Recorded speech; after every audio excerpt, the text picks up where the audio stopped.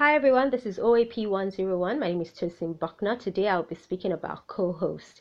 I'll be speaking generally based on my experience, but I'll answer a question as well that was sent to the Instagram DM for the OAP 101. This is also a reminder that you can send us a DM if you would like me to do a podcast on a certain topic, or if you have a question that needs to be answered.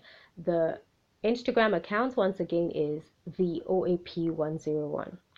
When it comes to co-hosting, I should start off by saying on radio, I have not had much of an experience with that.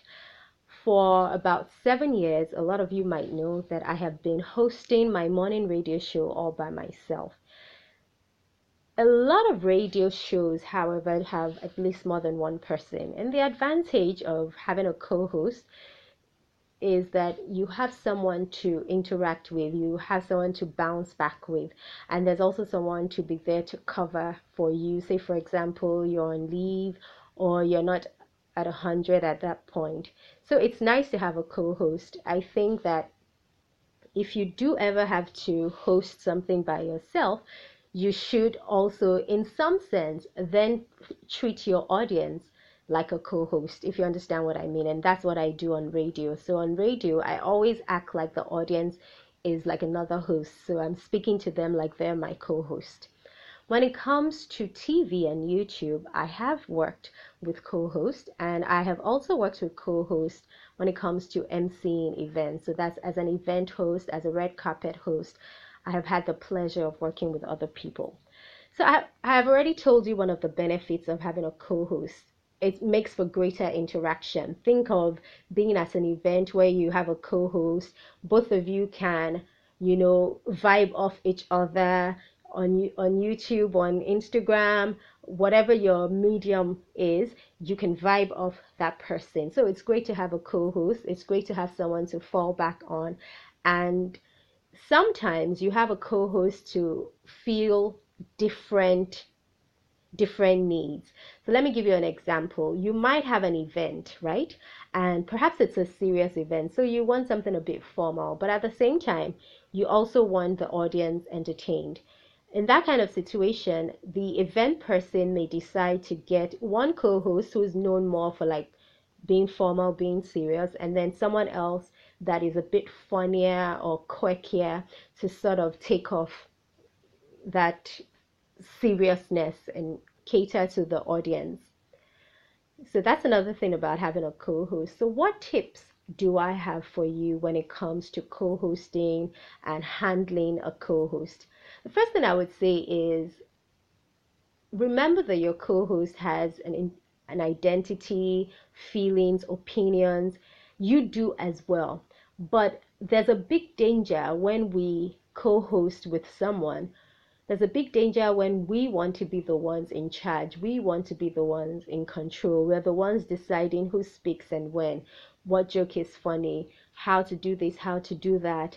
You might also have a situation where co-hosts are cutting each other off or trying to one-up each other, which means they're trying to outshine the other person. So, okay, we're co-hosting, but everybody must know that me, I'm the host of the show.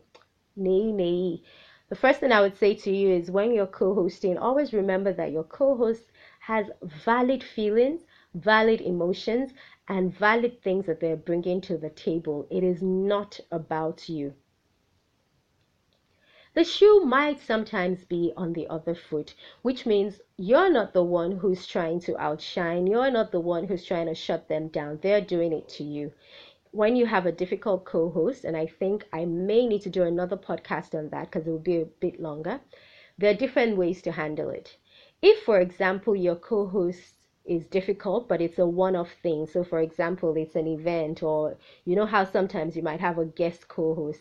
If it's a one-off thing, I will encourage you not to fret too much, because what usually happens is when you try to get the power back, the audience can tell, and you guys will both end up being unprofessional. So as much as you can, just let it go if it's a one-off. If it's someone you have to work with career-wise, it takes a totally different way to handle it, which is why I said I think I might have to do another podcast on that.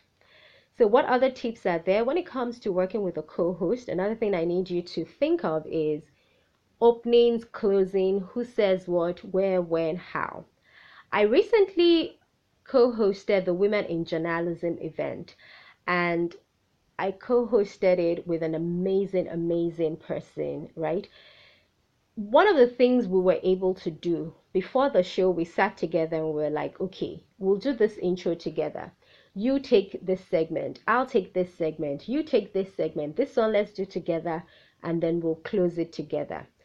Once you're able to do that with your co-host, it should go smoothly. And even when your co-host forgets, you can just be polite but firm and say, oh no, I think I'm the one going up next. Do you understand what I mean? So one of the things you need to do with your co-host, whether it's for TV, whether it's for radio, whether it's an event, always ensure you guys have a conversation beforehand as to who does what.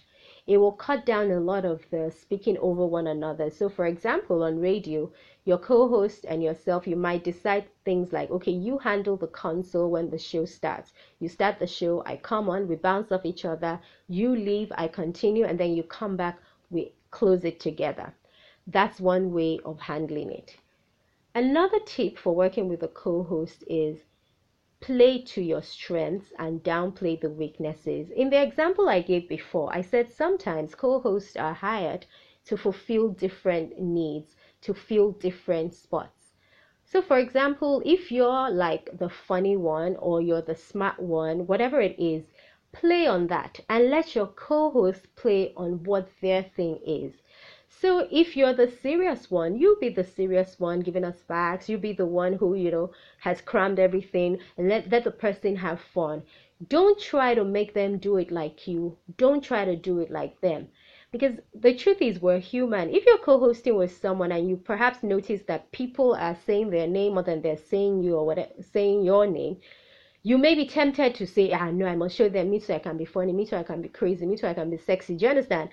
And it is our differences that make us unique. You may not understand it, but what you're bringing to the table actually helps and actually works. So that's my other tip for you, which is play to your strengths and forget the weaknesses. Just to do a quick summary of what we've spoken about so far. One, I have told you the advantage of having a co-host, which is you get to vibe off someone, there's more interaction. Also, there's someone who's sort of there for times when you can't handle things.